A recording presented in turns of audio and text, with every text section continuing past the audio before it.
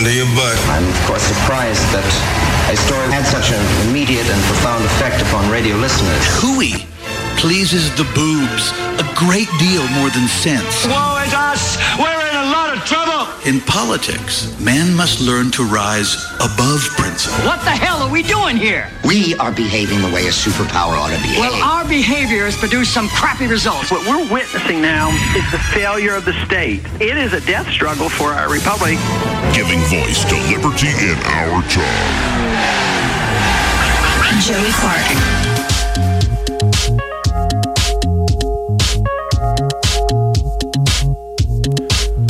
So welcome to the Joey Clark Radio Hour. When I came in today, I thought, it's going to be discussion of a good weekend. And in many ways, it was a great weekend. My brother came into town. Always good to see him, preparing for his wedding in June. I was just telling Troy here, the try it on at home tux came in. Fit perfectly. Thank you to Norman over at Joseph A. Bank for doing that for me. Watched some Premier League soccer, football. Yes, dude. And I actually enjoyed it because I still understand the game from us watching us playing FIFA all those years. And to see really competitive football in that respect is engaging. Like, what's the guy's name for Liverpool? Mohamed Salah. He's Egyptian. Man. Superstar. And that you can just see it. Like, there are certain people that have that it factor, that speed. Just watching him move on the pitch, he's one of those guys. He's not even the fastest guy on that team, though. I think that probably belongs to Sadio Mane. And then after watching 2 Premier League games with my brother, it's more about, and I was reunited with the red and fuzzy big booty Buddha, Mr. Gimli. Gimli came down? Yeah, Will brought him for 2 days and hung out with us. Is he excited to see you? Yeah, and it's always great seeing the dog you helped raise, and he's still a big, lazy, anxious baby. So whatever. But it was great seeing him. Then my brother and I watched live Tiger Woods. That was so amazing. Win the Masters. First Masters since 2005. First major win since 2008. I mean, thinking back, that's a senior year, freshman year of high school, freshman year of college for us. And to see a comeback like that is, it's pretty remarkable. And, I played golf last year for a bachelor party. And after playing that, I gained a new respect for that game. Yeah. I mean, it is incredibly frustrating. If you play 18, you could be terrible. But you hit one shot that's like perfect. Yeah. It makes your whole I was round. Off the tee. I was getting the hang of it. I was actually putting it in the air, putting it down the fairway. Like, I was like, okay, I can see the appeal. Like, it's really frustrating, but once you get good at it, I could really see the appeal. It's an expensive sport, though. Yeah, it really is. It's an expensive sport. It's like owning a boat. Yeah, but seeing Tiger, like, on that shot he made on the par 316, the 16th hole, was just remarkable. Like, he placed it perfectly on that slope with a little backspin, and not black spin. I don't know what the hell that would be. And then also the internet. I was loving the internet earlier today because all the memes started coming. I love them. Like, Tiger, his jacket's being put on, and it's Joe Biden nestled up in his neck. It's like, oh no, Joe, don't do it. And then there was another one. I don't know why it was out there, but it was just a picture of Roy Moore wearing his cowboy hat, looking into the horizon, kind of squinting because the sun was probably in his eyes. And it's the feeling cute, meme, and said, feel cute. I don't know, feeling cute. Might go to the Gadsden Mall later. It's like, that's just wrong. And there are several Tiger ones out there. Game of Thrones was great last night. Yeah. It started? It started again. That was the first episode. Yeah. Right? And they did a great job. Anybody die? Is there some death? I don't know. Not any major deaths. Was there some sort of unnecessary violence? The really cool thing with that show is you kind of have the viewer's point of view, like a godlike point of view. You're in on the narrative. Like, This person did that to this person's family member. The characters don't know. And the characters have been all over the map and separated. When they come back together, and they have histories they know and histories they don't, and they've been changed. This is what's so good about the show. There really are characters that change for better or for worse. There's actual character arcs. It's not just TNA and gratuitous violence. There's plenty of that. Is Jon Snow still alive? Oh, yeah. He died and he came back? He finds out in this latest episode who he really is. A zombie? No, he is of actual. Well, I'm not going to give it away, but so he's. They call him the. Can you say the B word? Rhymes with astard. Yeah, bastard. Yeah. So he's not actually a bastard. Oh, okay. Yeah, pretty good stuff. Okay. And yeah, I mean, Game of Thrones. The numbers came in. Nielsen was estimating 17-something million people watched it. For a premium channel with its own standalone service, that's a hell of a number. Yeah. Hell of a number. I was amazed that we didn't have any interruptions in our streaming services. So I could have swore. I remember I was telling Aaron about this earlier in the week. I was like, they're gonna break HBO Go. Yeah. The people are gonna break it. But then, I'm in this fairly good mood, getting things done because I got paid today. I filed an extension on taxes. I don't pay taxes in April. You pay taxes until the year after you're supposed to pay them. I filed like last month, and then TurboTax is like, when do you want us to take that money out? I said April the 10th. I was like, don't take that out, but give me what I got, and then take it out later. Well, and it's an interesting thing of our politics, and I think democracy is. To describe our system as democracy, I suppose we've become more and more democratic, little d democratic, that the process, the democratic process has become more prominent in our ethos. But it's not always the greatest thing. For instance, the idea that the people are actually informed on issues is just nonsense. Right. Absolutely is. And taxes is good, for instance. Most people paid less this year. But because people don't understand, they're looking for that refund that they changed the withholding requirements. A lot of people are like, well, I paid more. No, you didn't. You took home a lot more in your pocket. They never even took it out of your pocket.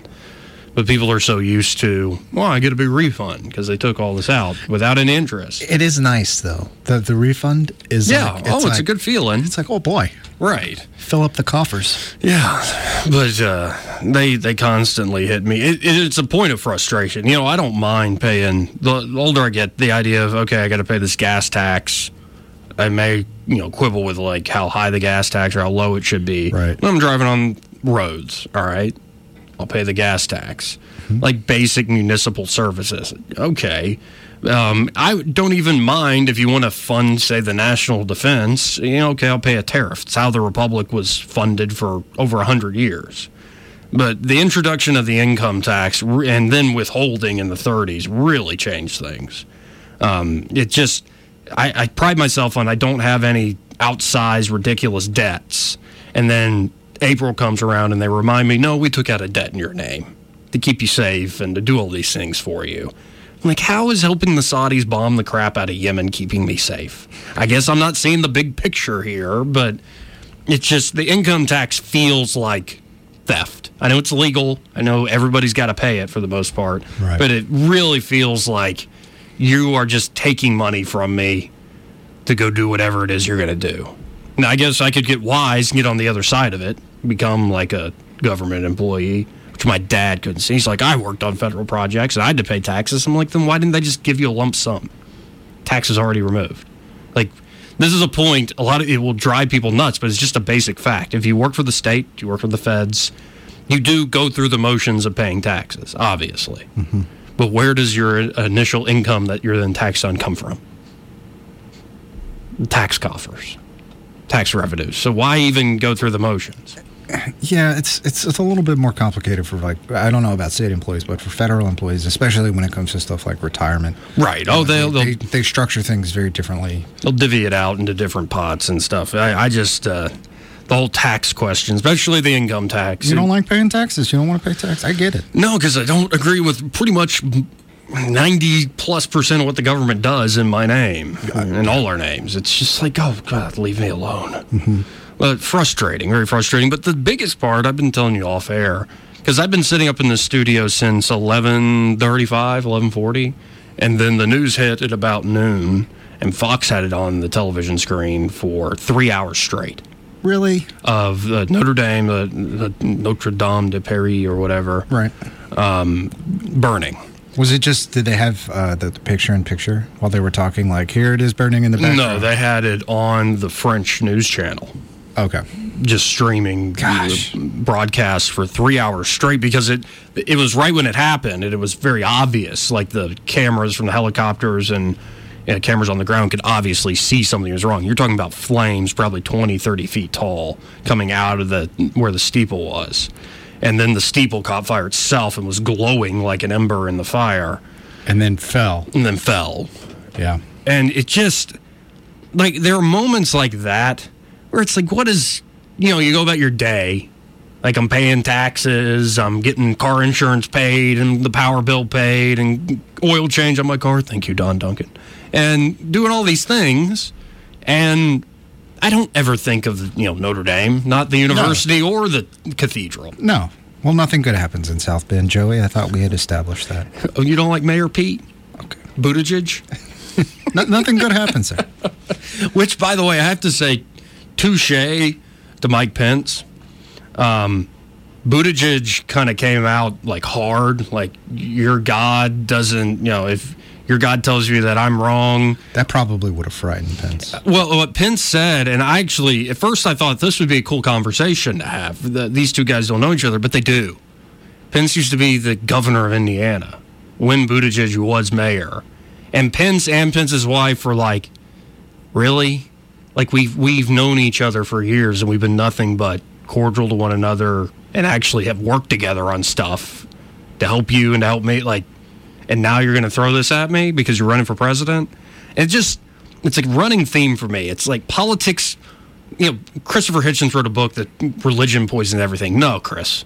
Politics poisons everything. Occasionally you get some good things done at the most part for the local level, but it just turns good people that mostly have been friendly to one another, and the claws come out. Mm-hmm. And it's just like, ugh. But you can go through your day, every day. Sorry to interrupt. Politics is like watching a divorce play out on the national stage. Yes. It's like that daddy hit mommy at the dinner table vibe, just constantly coming at you. It's like, oh, they're doing that. Oh, no. This, you kind of sip your water and look away like. Or it's like Billy Madison. Like Billy's father, no, please, Billy, no gibberish today. No, not today, Billy. That's how I feel. Like Bernie Sanders is on the television screen now at, of all places, Fox News Town Hall in Bethlehem, Pennsylvania. I wonder if they're going to absolutely eviscerate him once this is over. Like, yes, we'd be happy to host you, Bernie. Come on down. And then he says his spiel. He says his spiel. Yeah. And then afterwards, his shtick.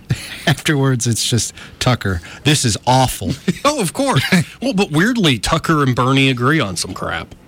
Tucker's part of this sort of populist. The populist right and the populist left actually have some overlap. Like a little horseshoe effect? Yeah, well, and it's mostly on the traditional working class places in the country that relied on manufacturing. It's going away. And they mostly will blame things like foreign trade, competition. I'm sure that contributes to the problem. But, I mean, I talked about this last week. The critique of nationalist or populist economics is the year that the service economy overtook the industrial economy was 1840. Agriculture back then was still the most dominant sector, but the service economy overtook the industrial economy and has been ahead ever since. And when you're talking about the service economy, you're talking about things like, the biggest portion is financials, and the biggest portion of financials is real estate agents. Not a bad gig. In fact, the sponsor of the show is Eddie Bader with the Goodson Group. Great real estate agent. I would never look down on his profession. Nobody should. They provide a valuable service, and Eddie's been doing that. Well, he did it for himself. He was working a manufacturing job, and he realized, I want to do something where I'm not stuck in one place, for 10 hours straight. Right. So it paid the bills. It was a good, honest job, but I wanted to get out of there. So he invested in real estate. And he realized, now I can resign and just do real estate full-time. Manage properties. Now I want to be a real estate agent. Not only manage properties and invest, but help people buy and sell their own places. So he went to Bo Goodson School of Real Estate, and now he's blowing and going. He's really found his Well, he's feeling his oats in the real estate profession. I mean, Sewing and feeling.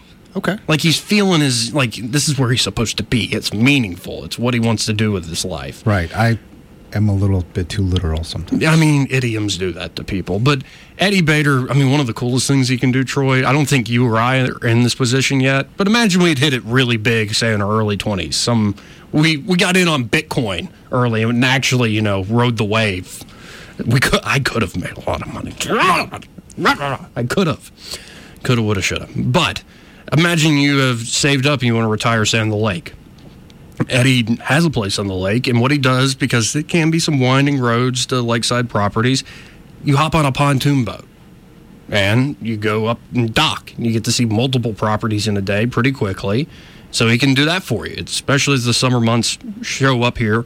Eddie Bader can help you with that. So if you're a first-time home buyer, second, third-time home buyer, you're looking to sell that place quickly and want to put on a good open house and make sure you get top dollar on the market by doing renovations and repairs before you ever put it on the market, Eddie Bader is the guy that you need to call. 322-0662. Again, that number, 322-0662 for Eddie Bader with the Goodson Group. But there is a sort of a populist movement that overlaps, that worries about the working men and the forgotten men and women, as Trump called it. I noticed this back in 2016. There's a strange overlap with Bernie and Donald Trump on things like trade. It's strange. There's a big political realignment going on that I don't think anybody really has their finger on it. Some people have found success in it, exploiting sort of the angst and fears and the change technologically and culturally. But I don't think we've quite settled with where we're going to be for years to come. But I can worry about all this crap all day. Like, I can do my own thing.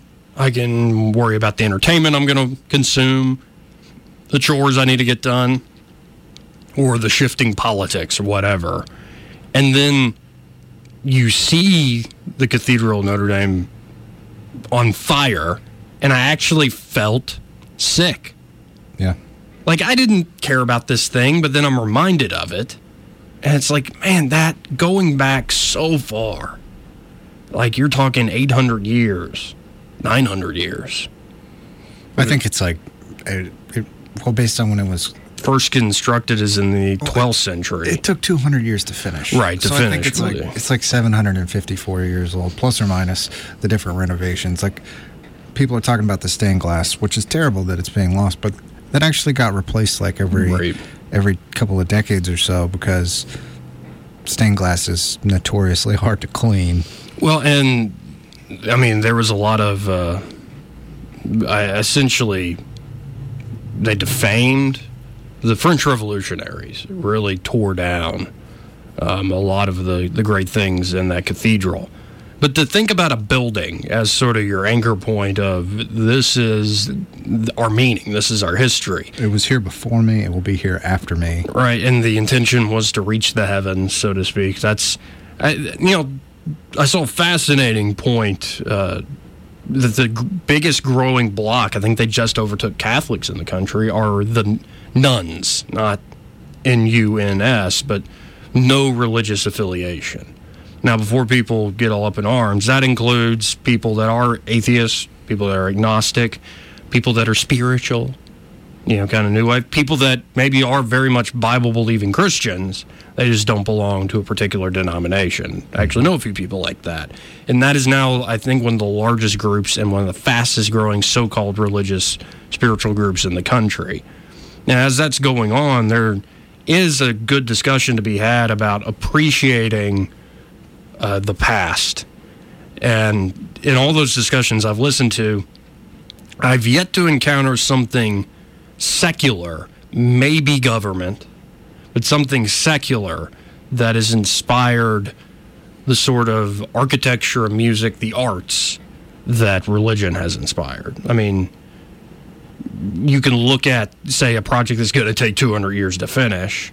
You know it's not going to be finished by your lifetime, but you do it anyway. It's a view of history and the future in the long run, as opposed to the short run that we so much seem to organize our lives around. I think it's my biggest beef with politics. is it seems like there are some big issues coming our way, financially, for instance, fiscally. I think there's also maybe some reckoning that might happen in terms of geopolitics. We're all over the map, and it's possible we, run into a tripwire.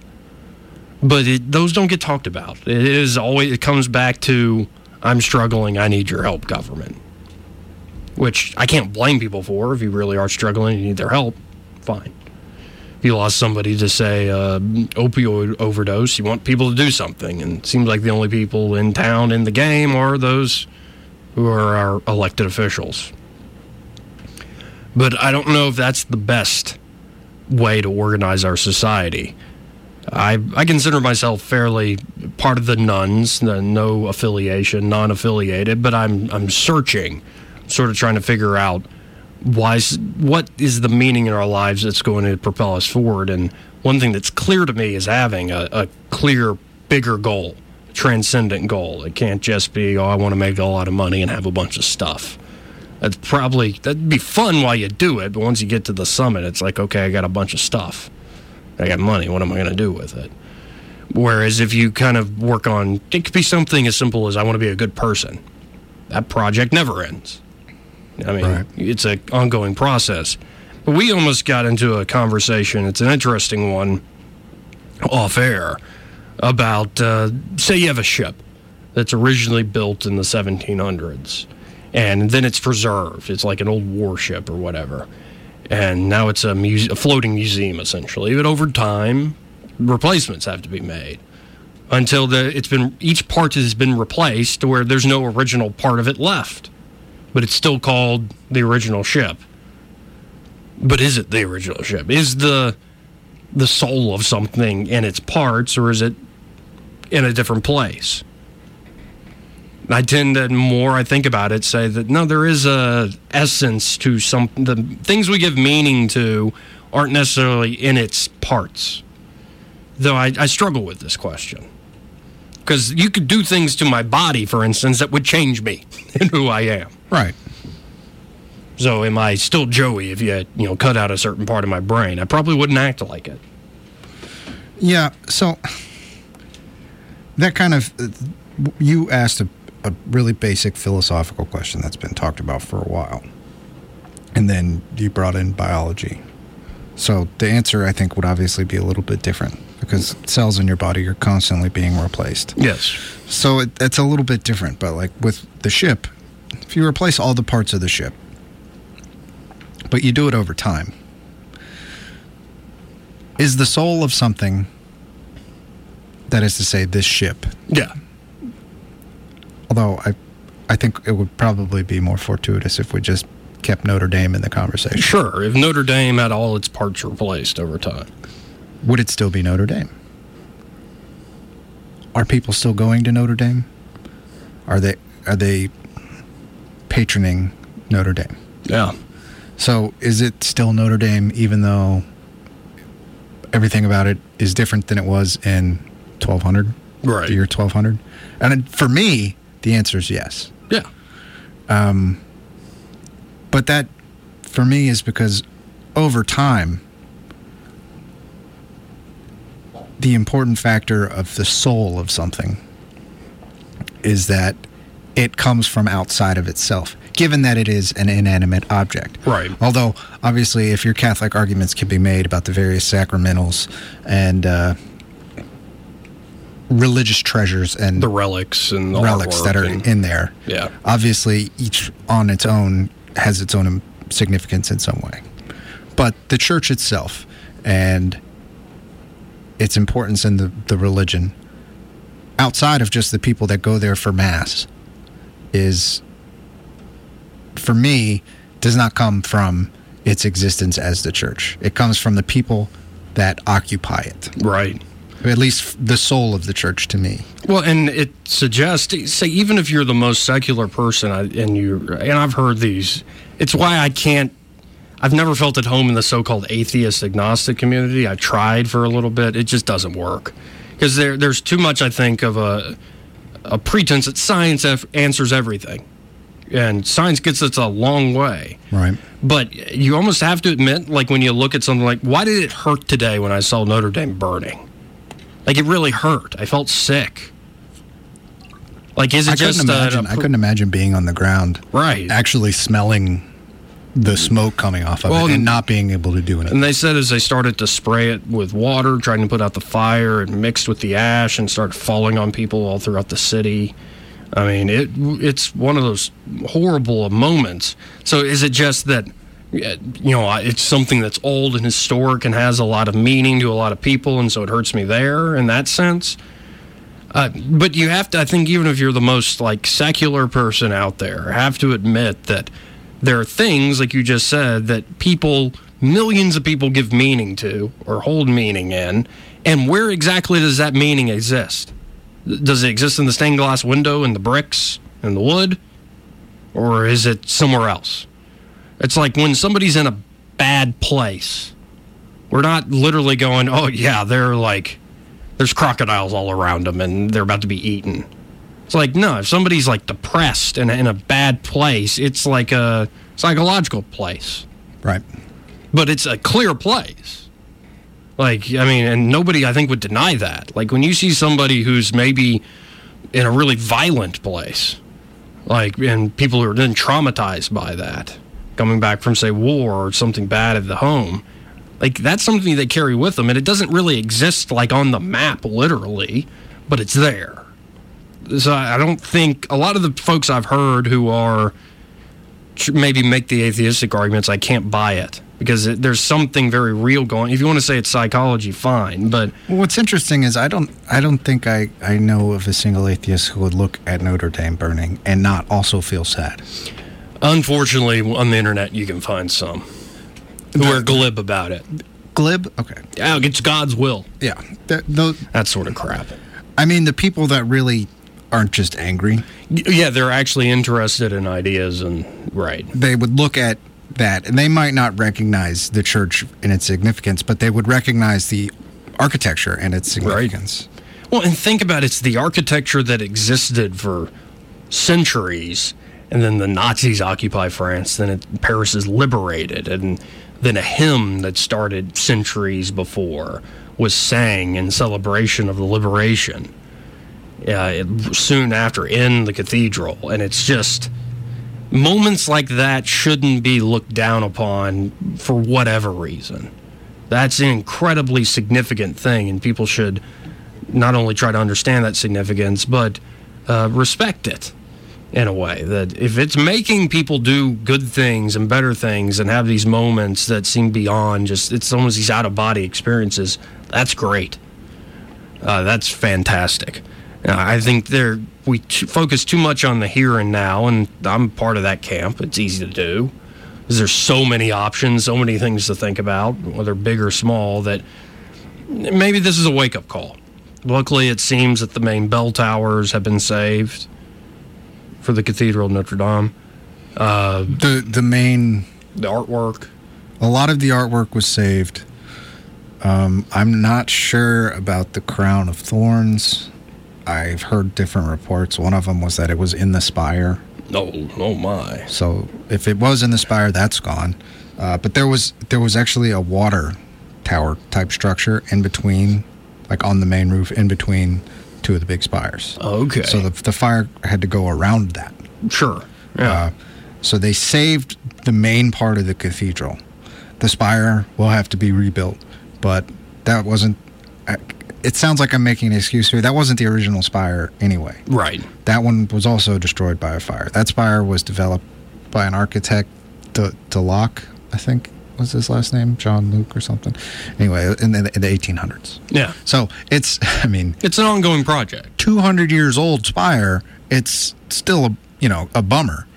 Right. It's such a downer. I came in today, like I said, having a great weekend. Game of Thrones was great. Tiger winning the Masters was great. And then to see that, it was like a gut punch. Mm-hmm. And a guy seems like he's fallen away from his Catholic upbringing to feel a gut punch at a huge, not just Catholic symbol, but historical symbol. It would be stupid of me not to recognize it's meaningful. Right. and not to recognize how I felt and how I feel. Like, I feel down. It was not fun watching that thing burn for hours on end. But for me, I'm down, but there's hope. Yeah. And the reason there's rebuild. The reason there's hope is because, as we talked about earlier, the soul of that object does not come from itself. Right. It's not just the stuff, the material stuff. It's the people that make it that important. Those people come and go, and the thing still exists, but it's the people that make it that important. Right.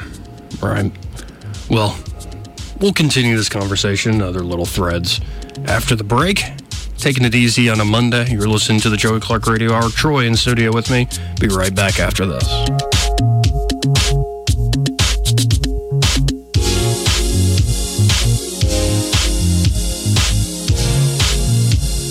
Joey Clark.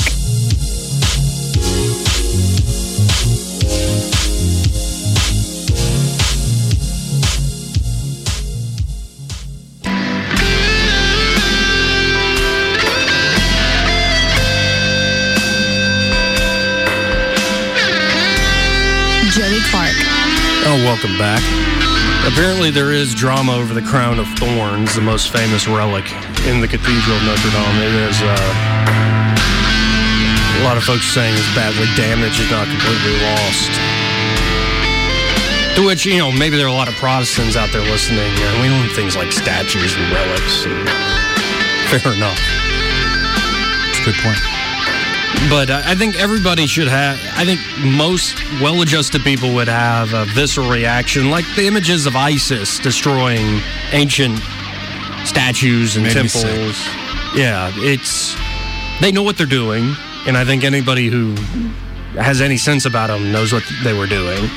Like, if you want to really hurt people, it's more than just, killing people. It is desecrate their symbols. That's the word I was looking for, desecration, not defamation.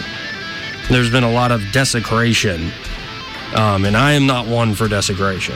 Occasionally, you need to remind people that thing you keep going back to is like the sacred authority isn't all that sacred. It's just government's now playing that role these days, and like democracy, that word democracy, like how great it is. I am iconoclastic there. I'll be willing to smash the symbols of democracy all day, every day. If it's part of a process, part of a larger system, fine. I think it's better than monarchy in a lot of ways, or like blood right or whatever. But it doesn't always, popularity contests don't always lead to the best outcomes. No. And they often lead to being short-sighted and divisive and blah, blah, blah, blah, blah. I could go on and on about that. But desecration is not my business. I don't see that as my business. I think that it's ignorance. An ignorance or an ill will. I think in case of ISIS, it was ill will. I think other people, it's just ignorance. It's a misery business. Mm-hmm. Like, you can't just live with a negation. Or put it another way, it's an old G.K. Chesterton quote. Before you tear a fence down, know why it was put up. Because it's much easier to tear it down than to put a fence up. Right. Well, put it another way, it's much easier to take a crap in the morning than to construct a toilet. I mean, it's much more difficult to create than to destroy things. And we should all keep that in mind, especially as we are promised a lot of things and told who our enemies are and heading into 2020. I worry there's a lot of people wanting to tear things down, And I've anarchists who are friends, not the black hat, let's throw a trash can through a Starbucks anarchists, but people who are like, we don't need much government, hardly at all, if any. Which is, I love talking to those folks because they make you think. But it's, we got to be careful about that. And I guess this day, looking at this image of the Cathedral of Notre Dame on fire is a reminder of that. Things that you take for granted can go away just like that, even if it was just an accident. Now, I'm not going to play that game of speculating maybe it was something else. I'm not playing that game. Not right now. Not until there's more facts on the ground. The reality for me is that a fire occurred and a large portion of that church was lost. The main structure is still intact. I can see that, and I can exist in a world where that happens. Right. And now I need to decide if I can exist in a world where that happens with malice or not. And right. Well, that world's possible, let's be clear.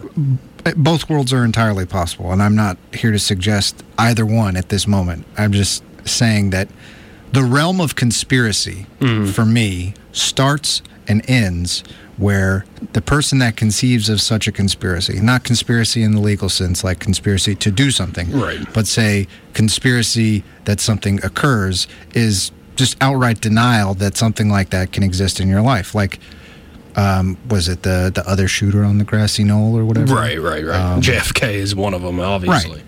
Well, and what's that school that Alex Jones is in trouble with? Oh, Sandy Hook. Yeah. Sandy Hook. What happened there was awful. Mm-hmm. But I can exist in a reality where that happens. For me to not exist in a reality, or for me to exist in a reality where I deny that something like that happens, creates the realm of conspiracy. Yes. And for me, it's important to recognize that this church has caught fire today. Right. And to recognize that whatever facts come out about the case, that is the reality of what happened. Well, and I can see why conspiracy is attractive, because sometimes they're true. And sometimes the official story really doesn't add up. Like JFK's the mother lode. I mean, there's definitely stuff within the official initial reporting of it that's like, that doesn't... Or one I'll give you in modern history, recent news, was what happened in Vegas. Like the official story that came down within minutes, and then the following days, and then this, a couple months ago, the FBI came out with their final report. We couldn't figure out his motivation. It's like, that's just, but here's my deal, is a lot of the conspiracies that have been thrown out there to explain that, I don't necessarily buy either.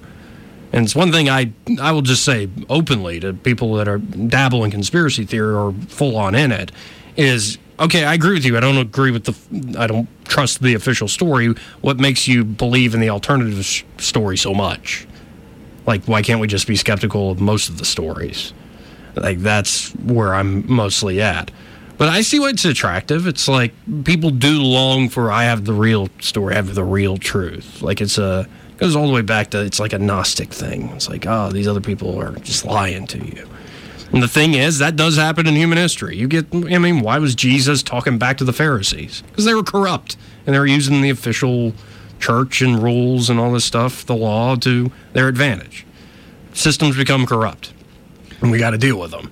But it's not always, it's best to look at those clear-eyed and look at the worst possibility without necessarily saying that is exactly what happened. And clear-eyed also doesn't necessarily mean clear result. I mean, as whether it's not a black and white thing, it's gray, it's fuzzy. It's so much we don't know. Well, it's like reading ancient history. Greg earlier today brought up Herodotus. Like, he was like, who's the father of history? I'm like, Herodotus? And he's like, oh yeah, that's how you say it. And even if you read like ancient history, I think a lot of it's true, but a lot of it's also admitted by the people writing it. It's also kind of propaganda, like Alexander the Great. There's a lot of material on Alexander the Great. Mm-hmm. A lot of it was written or commissioned by Alexander. Like, say, Trump or Bernie would put out for their own cause as well. Some of it's like court history, what the king wanted everybody to know what happened. And then even early historians of the American Republic admit it. Our job is more akin to being a novelist than, say, a scientist looking at facts on the ground. Mm-hmm. It's to inspire the nation to better things. That's why you get George Washington and the cherry tree, that sort of crap. It's moral tales or lessons. Here's how good our leaders are. Aspire to be better. I don't think that's completely wrong, but you just got to keep that in mind. I think we do, because science has been so successful in many ways. It's been successful, I'll say useful. Like, people have been able to make predictions. Those predictions come true. That people want to know everything immediately. And in that way that science offers. And I think there's so much to life, it's just never going to happen. And it's a tough pill to swallow. We see that especially today. Yeah. Before, not just the internet, but before mass communication in general, information titrated very slowly. Yeah. So it was much easier to sort of disseminate fact from fiction. Conversely, it was also easier to create fiction from fact. Right. Especially if you're the only one with the books. Yeah, was it histories written by the winners? Right. Well, it's like the priests back when the Bible was only in Latin. They're like, oh, you can't use the printing press to print the Bible in the people's native tongues. Interestingly, though, that reminded me of, you mentioned Alexandria off air. Mm-hmm. The Library of Alexandria was burned to the ground, yeah. One of their principles, supposedly, was that if you had a book, you would bring it to the Library of Alexandria and they would copy it for you. Man. And give you the copy. Well, and now we have, for all the demonizing, because they're powerful, Google tried to create a library of all human knowledge that would be free for anybody to access. And they ran into copyright laws. How wonderful. Well, fire is undefeated against history. Right. Fire gives and fire takes away. I would say, besides fire, history's worst enemy in today's information age would probably be magnets. Magnets. Erasing hard drives. Flooding could be up there, too. You think so? Yeah, I think the oceans we barely know stuff about them. I mean, any major catastrophe, that's a fun game to play, isn't it? Are we going to get flooded? Well, as long as there's earthquakes, volcanoes? As long as there's not an electrical current running through it, I suppose the salinity content of water would degrade a hard drive. I'm talking specifically about hard drives. Okay, yeah, sure. Because an EMP we don't really store stuff on books as much as we do digitally now. Right, an electromagnetic pulse would wipe out a lot of information. Now, I think people looked into this, and they could only wipe out so much of the grid, so a lot could be preserved. But you're talking about, it's fragile. That's what I'm coming to as I get older. It's like, you think you're invincible when you're young, and then your body itself, you got to take care of it. It's like, oh, that's not running how it used to. Right. Okay, now imagine this incredibly fragile thing. Use Tiger Woods for an example. 4 surgeries. Couldn't even walk. Well, but think about somebody that young who finds that much success, and it's warranted success. It's the hard work and it's the natural talent together. But when you're that successful that young, or you don't have to be young, but you're that successful that quickly, it's like riding a 50, 60-foot wave. And what usually happens when you get on the peak of that thing, it's glorious when you're riding it, but you usually fall. And it hurts badly. There's a reason why child stars don't last long. There's a few exceptions, but I think actually Macaulay Culkin's fun to listen to. His podcast is interesting. He makes people wear bunny ears. On his podcast? Yeah, whenever they come and sit in the studio like we're sitting here, we'd have to put bunny ears on and talk to one another. It's a stupid little ritual they have. It actually makes sense to me. Is it like a disarming thing? Yeah, exactly. Okay, you big macho guy, you big macho wrestler, put on these bunny ears and we'll have fun. I don't know if they're actually doing it. I've only heard the audio, but yeah. Stuff like that, I think, is it's interesting. It's fun. Who the hell is waiting on line 1? I don't know. We answered earlier. No one was there. News Talk, who's this? You're on there? Hello? See, the silent listener. There it is again. Yeah. But I know, going forward, I have to admit, today was a bit of a gut punch. It's got me thinking, so much could be lost so quickly. And there's so much we don't know. As you go about your everyday life, it's like you got to appreciate the things that came before you. You have to. In a way, I mentioned this last week, I finally just admitted it to myself. I'm a libertarian, but I'm clearly on the right. And it's not just I work on conservative talk radio and have for now going on 8 years. That'll affect you, and the people around you will change who you are. But it's more a basic question was asked, and it's how you answer it that can be a pretty good marker of whether you're on the right or the left. I'll ask you the question. Are some people better than others? At what? Or are some people better than others? Innately? No. See, this is the thing. A person who asked that question said, if you're on the right, and you go, are some people better than others? Person will usually go, yeah. And they don't mean necessarily innately in terms of a class of people or whatever. But somebody usually on the left will give you a speech and end up saying yes or no eventually. But I look at, like, my everyday life. I don't hold equality with a capital E as, like, one of my main ideals. I just don't. Nor do I. Right, and I would say to the answer that, are some people better than others? Yes. There are some people who are obviously more talented than I am, who are just, whether you're talking athletics or intelligence, or virtue. They've actually developed the character that drives them forward. Yes, there are people better than other people. Now, you asked innately, and that's an interesting question. I think that's the only sort of egalitarian idea that I'll allow in, which is everybody, I think, should be treated with respect and dignity unless they show otherwise. Right. So in that way, there's a great Oscar Wilde quote, we're all in the gutter, some of us are just looking at the stars. Fair enough. I don't mind treating people equally, but I do want to leave room for, yes, some people are elite because they earned it or they're just there. Some people, we also need to respect distance and difference, so to speak. The question didn't seem like a question of equality, though. No. You didn't ask, is everybody equal? You asked, are some people better than others? Yeah. Is everybody equal so if you say, are some people better than others, is that not reductive by its very nature? I don't think so. I think that just some people are better than others at all sorts of things. I guess I value specifics more than fair enough, but the vagueness of the question. To me, no, I don't think that some people are better than others. But if you wanted, that's why I asked innately. Like when every person is born, are some people better than others? Sure, some kids are better breathing.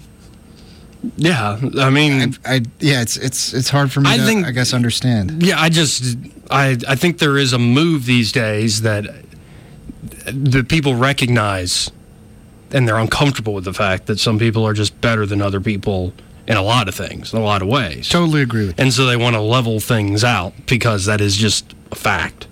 And it's not necessarily always a good fact, that usually people that are on top, that say they found success, like they hit it big, they created a product or a service people like. Right. Once you hit that, it grows exponentially. Once you hit that success, then the opportunities grow ridiculously. Now that you're on top, so to speak, you can now have all these options to stay on top or go even further, whereas a lot of people are still struggling to find that first success. Right. So inequality does happen all the time. Totally agree. I don't like inequality that's essentially not based on actual abilities. So if you have, say, aristocracy, like the king with all his noblemen, and he deems them the noblemen, and the only reason they're considered better is because they're willing to, take things and kill other people for it. I don't like that sort of, by law, I'm better than you. I don't like that. If you look at, like, people who are, say, bigoted in a sexist or a racist way, I obviously don't like that. I think it's, number one, idiotic. There's a lot of... But I do think there are superior people that come from almost every background, that for some reason or another are just there, and they figure things out quicker, they're more productive, they're more insightful, possess wisdom beyond their years. I think that just does exist, and we should cherish that difference and sometimes that distance as long as it doesn't get too corrupt and too tyrannical. I completely agree with you. Perhaps you can follow my reasoning here. Okay. What you're talking about is observable. Yeah. So from an unobservable question, are some people better than others? Unobserved. As long as they are human beings, they are therefore equal. Right. And when you then observe whatever it is you're trying to observe from them, inequalities will thus exist. Yeah. We're in agreement? Yeah, absolutely. So our answer is the same, except the question sucks. Right. Well, it's supposed to be kind of your everyday, you're at a bar, are some people better than others? And I think a lot of people on the right would go, yeah. And a lot of people on the left would go, that question makes me feel uncomfortable. I'm not uncomfortable by it. It is dumb. Yeah, I know. But it's meant to be one of those, like, throw something on the wall, see if it sticks, sort of quick. It's not meant to be some deep philosophical question. It's not like... It's supposed to just see how people react. It's one of those things. Joey, like nobody puts baby in the corner. Okay? This question is putting me in a corner. Fair enough. It's just, I don't know. I do worry that sometimes in the drive to go and, like, help people and be compassionate and, end suffering and all these things, it turns very quickly into... Why do you got all that stuff? And it doesn't have to be stuff. Why are you considered so successful? Right. And people are looking constantly to tear down successful people for whatever reason. I think it should be celebrated. Yeah. Like, did you watch, obviously Monday was before they released the picture of the black hole. And then there was Saturday where SpaceX landed their rockets. Yeah, you sent me that. Amazing. Incredible. Although, and this is what's so funny about the ingenuity of humanity. The big center stage rocket of the Falcon Heavy, it landed, right? Mm-hmm. It was the first time they landed the side boosters and the main rocket. But they landed that main rocket, the center rocket, on a barge. Of course, I Still Love You, that barge. Yeah. The seas were heavy, so they lost it. I'm not even joking. They did this incredible feat of engineering and math and experience where they land all 3 rockets for the first time, and then the seas were heavy, so it fell over into the water. That's hilarious. And you got to have a sense of humor about these things. I just don't want to tear things down. I try not to be on the side of... No, pull it out. I think they could buff it out. It'll buff. Like, even if somebody makes a mistake, it's like, okay, get up, dust yourself off, let's keep going forward.